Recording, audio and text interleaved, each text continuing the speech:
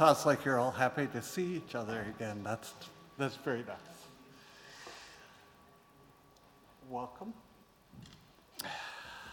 Tēnā koutou te whānau o Auckland Unitarian. Tēnā koutou nā manahiri, no mai, hire mai ki tēnei whare karakia a te atua. Tēnā koutou, tēnā tātou katoa.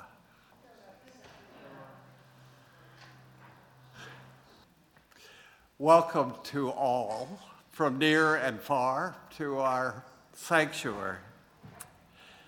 It is said that ministers are here to comfort the afflicted and to afflict the comfortable. It's an ironic statement, for I say we are all afflicted and we are all comfortable.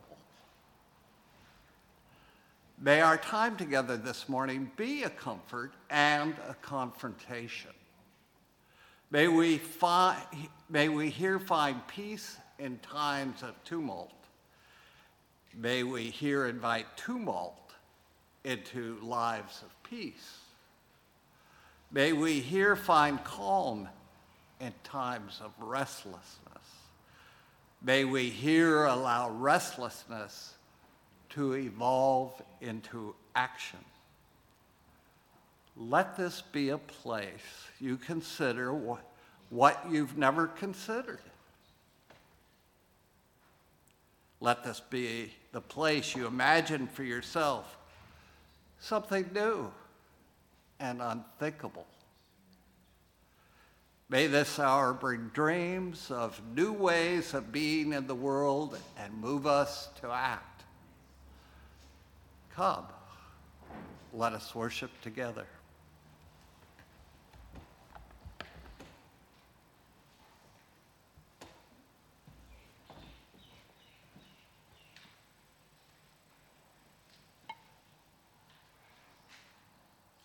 Lighting this chalice reminds us to take from life its coals, not its ashes.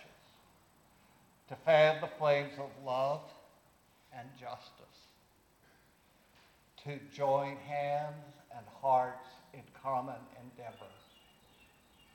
And there will be no limit to what we can achieve together. Let us say together the covenant of our congregation. Love is the doctrine of this church. The quest for truth is the sacrament. And service is its prayer, to dwell together in peace, to seek knowledge and freedom, serve humankind in fellowship, to the end that all souls shall grow in harmony. Thus do we covenant with each other and our God. I light this candle out of concern for our neighbors over in Australia, especially New South Wales, who have gone into a hard lockdown now, and for all those around the world who are faced with the Delta variant, and for all those thoughts and concerns in our hearts and minds that are unspoken.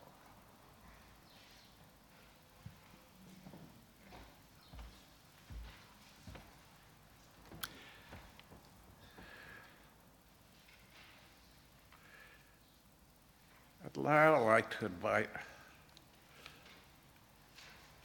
our friend Paul. Paul. I'm getting old. Paul, come forward and give an update.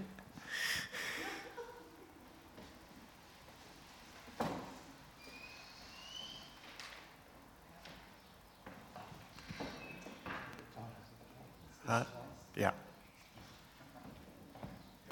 Yes, this is just a normal third Sunday update. Of course, Shireen gave us a very interesting update with regard to the Freeset project, so I obviously won't repeat any of that. But first of all, the Quiz on Wheels 2 weeks ago went extremely well.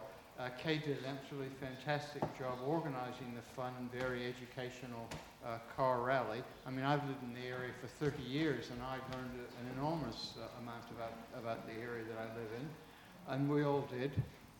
And habitats in the local region and at the event's end were enjoyed admirably by all, and especially the hosting in Clay and Rachel's natural habitat. So hopefully we'll do another car rally next year, and even more of you will join in. For Dances of Universal Peace, Sally reports that they had their Sunday night seasonal Dances of Universal Peace and potluck gathering last Sunday night with 18 people attending, 7 of whom were Unitarians, many giving it a go for the first time and wanting to come again. The spring dances and potluck evening will be on Sunday, 26 September, starting at 5 p.m. with the dances. All are welcome. It's great that Sally is able to organize these, and we, of course, encourage you all to attend.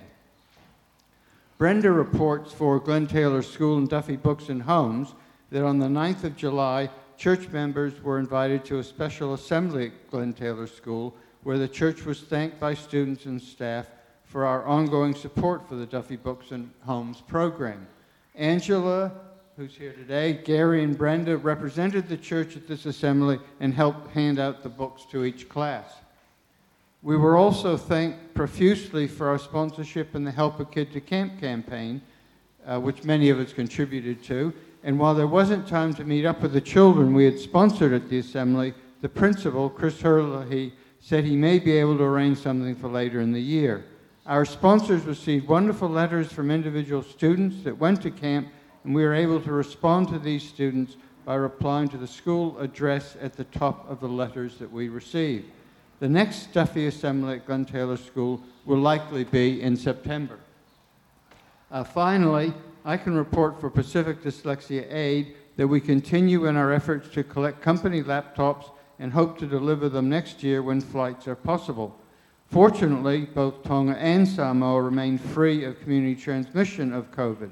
Tonga, with a population of just over 107,000, has administered close to 60,000 vaccine doses. Samoa, with a population of just under 200,000, has administered just over 100,000 doses. So they are well on their way towards vaccination, which is great. Like us, they continue to dodge the bullets that are wreaking devastation in so many other countries. Thank you. Thank you, Paul.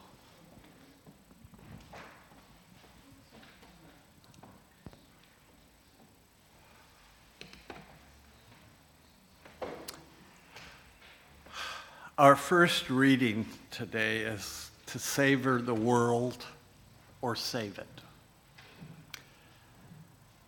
E.B. White wrote, "It's hard to know when to respond to the seductiveness of the world and when to respond to its challenge. If the world were merely seductive, that would be easy. If it were merely challenging, that would be no problem. But I arise in the morning torn between the desire to improve the world and a desire to enjoy the world.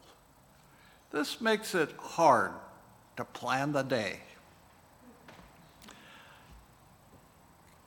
Richard Gilbert goes on to say, "I rise in the morning torn between the desire to save the world or savor it, to serve life or to enjoy it, to savor the sweet taste of my own joy or to share the bitter cup of my neighbor, to celebrate life with exuberant step or to struggle for the life of the heavy laden. What am I to do when the guilt at my bounty clouds the sky of my vision? When the glow which lights my everyday illumines the hurting world around me? To savor the world or save it? God of justice, if such there be, take from me the burden of my question. Let me praise my plenitude without limit. Let me cast from my eyes all troubled folk. No, you will not let me be. You will not stop my ears. To the cries of the hurt and the hungry, you will not close my eyes to the sight of the afflicted. What is it that you say?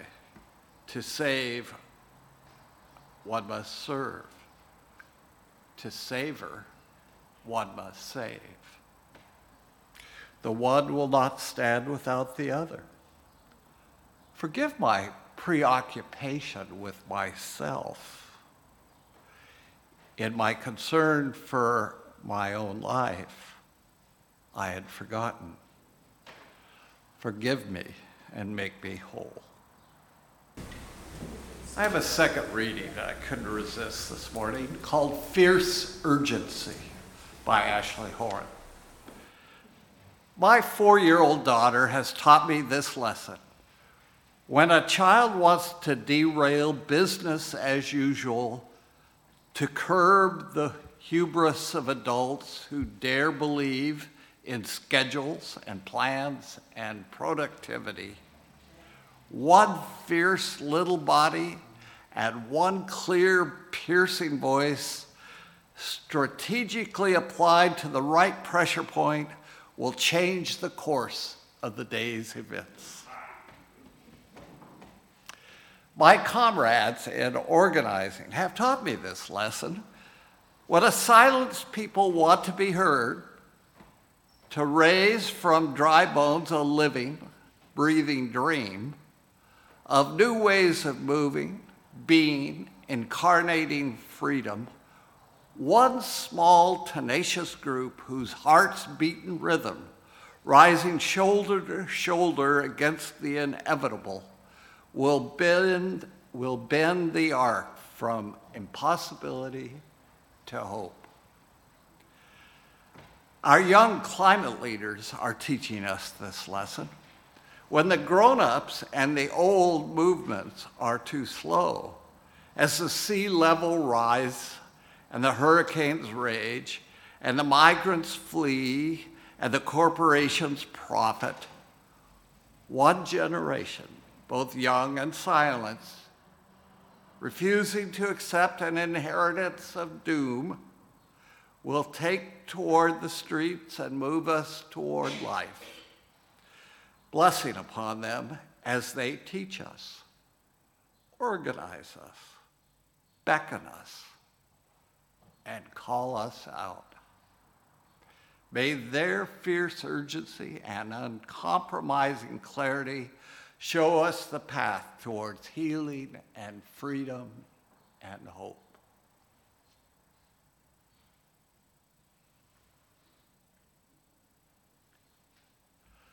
You may remember the movie The Perfect Storm that came out in the year 2000. It was about a real storm in 1991. A variety of factors came together to create a hurricane that was never named. In the northern hemisphere, hurricanes form in the tropics and move north. This hurricane started as a nor'easter that became a hurricane that formed off the Atlantic coast of Canada and New England, and then moved south, causing considerable damage and loss of life. The term perfect storm was coined by journalist Sebastian Junger after a conversation with Boston meteorologist Robert Case, in which Case described the convergence of weather conditions as being perfect for the formation of such a storm. It has entered our lexicon to describe an especially bad situation caused by a combination of unfavorable circumstances. It certainly applies to our new reality. Two of the unfavorable circumstances are the recent surge in the Delta variant of COVID-19, and even worse, the growing but irrational desire to return to a pre-pandemic normal, as even more deadly variants are evolving. The normal people long for is a clear and present danger to ourselves and the planet. The normal includes our failure for decades to take climate change seriously. That normal is described in the epic, it's got a long title, AR6 Climate Change 2021 Sixth Assessment Report from the Intergovernmental Panel on Climate Change, released this month. Normal is beginning to look like the eye of a perfect storm. A recent NewsHub article detailed Kiwi scientists' characterization of the report as frank and blunt, sobering and authoritative, and nothing but bad news. New Zealand won't escape the effects of the warming climate, were mentioned dozens of times in the report. Our mean temperature has increased about 1.1 degrees centigrade since records began at the beginning of the industrial age, with human influence the dominant driver. Decreases in snow and ice or increases in river flooding will affect sectors such as winter tourism, energy production, river transport, and infrastructure. And that's just with 2 degrees centigrade of warming compared to industrial times, which we are likely to reach in just 30 years at the present rate. So when little Ivy is 40, that will be her world. Fire weather is projected to increase through Australia and New Zealand, again with just 2 degrees of centigrade of warming. Snowfall is expected to decrease throughout the region at high altitudes in both Australia and New Zealand, with glaciers receding in New Zealand. Wellington and Dunedin in particular will become far more at risk of fires. The south and west of the country will likely get wetter, while the north and east dry up. Agricultural and ecological droughts will be more common. Landslides will be more likely in the South Island and eastern half of the North Island, thanks to total precipitation rates, precipitation intensity, mountain permafrost thaw rates, glacier retreat, and air temperature. And there will be a continuing reduction of snowfall during the 21st century. From 2030, areas below 1,500 meters will likely go without snow for entire years. As mean sea level rise is projected to continue for at least several more centuries, there is a very high confidence that this will lead to large increases in the frequency of extreme sea levels in Australia and New Zealand. Many New Zealanders were involved in the science behind the report as well as in writing it. One of those, Bronwyn Hayward, said that the report showed that things are getting worse much faster than the same report's 2018 report. The report doesn't put a precise date on when we know we have crossed the dangerous threshold of 1.5 degrees of Celsius of warming. but says unless we make far-reaching change, this will occur over the next 20 years. So Ivy will be 30, using average temperatures. This will expose many more people and our natural environment to even more devastating consequences, including intense flooding, storms, unprecedented droughts, and fires. Kiwi cities are particularly at risk, she said, as hotspots where the experience of localized heat and flooding will be more intense than global averages. This matters because cities in New Zealand are already home to nearly 90% of our population. She said it was time to stop magical thinking, that technology would solve the problem before it is too late.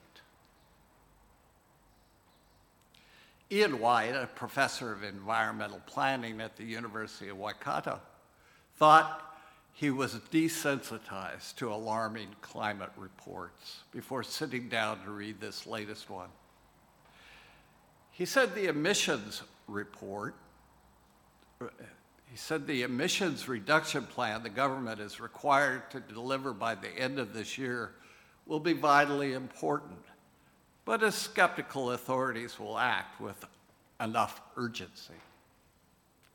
At the same time as politicians in Wellington react to this report with concern, climate advocacy groups are suing Auckland Transport and Auckland Council over a long-term land transport plan that fails to reduce emissions. It is a sign that our institutions helped create the current situation, and action may involve new governance structures or fundamental changes to leadership, budgets, or sectors. He also pointed to locals who oppose efforts to make streets safer and better for cyclists and pedestrians over cars. If anyone is in doubt at the scale of the challenge, reflect on how hard it was to reorient just a few individual streets towards walking and cycling during the innovating street trial. Now do that to a city. Nick Craddock-Henry, or Craddock, a scientist at Landcare Research, said, drought was now Aotearoa, New Zealand's costliest hazard, with economic and social implications for rural communities. And the report predicts things will only get worse, and farmers need to adapt as well as cut emissions. Mitigation will be insufficient to address the changes in climate presented here. To ensure sustainable long-term futures for Aotearoa, New Zealand, the report is a stark reminder of the need for adaptation. Adaptation will require strategic and even radical adjustments to practices, processes, capital, and infrastructure in response to climate change, and must begin now. Sarah Mikola-Fletcher said New Zealand's strategy of offsetting carbon emissions with new forests will become increasingly infeasible. Models predict extreme temperatures and drought brought on by climate change will weaken the ability of forests and other green spaces to absorb carbon dioxide. This is particularly significant for Aotearoa, New Zealand, because our forests and land use offsets roughly a third of our total greenhouse gas emissions. Like COVID, climate change is affecting every country on the planet. Unlike with COVID, New Zealand cannot create a fortress that will protect us from its devastation. I know it feels overwhelming. Easy to turn our minds off, defeated. And we don't have much time to do what we can. But Unitarians need to be in the thick of it. We are good at rabble-rousing. It is part of our spiritual DNA. We know that if we stand and silently watch the world go by, it will.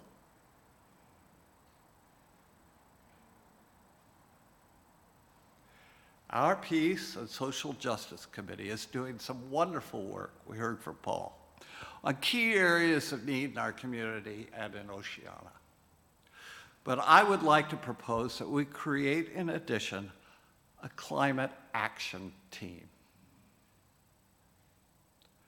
We have both expertise and passion to contribute. They would be focused on education both within and outside our community, creating alliances with other faith groups, treaty partners, NGOs that share our passion, and planning events to advocate for or to lobby local and national political leaders to take climate change as deadly serious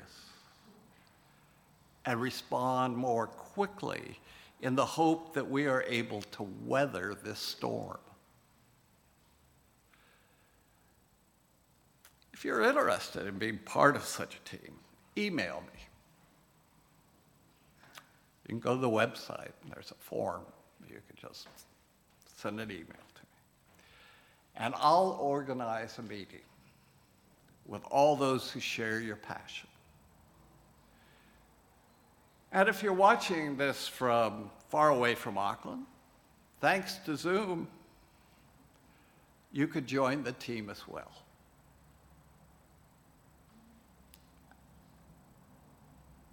Blessed be.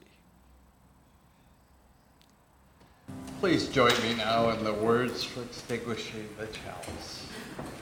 We extinguish this flame, but not by truth, the warmth of community, or the fire of commitment. These we carry in our hearts until we are together again.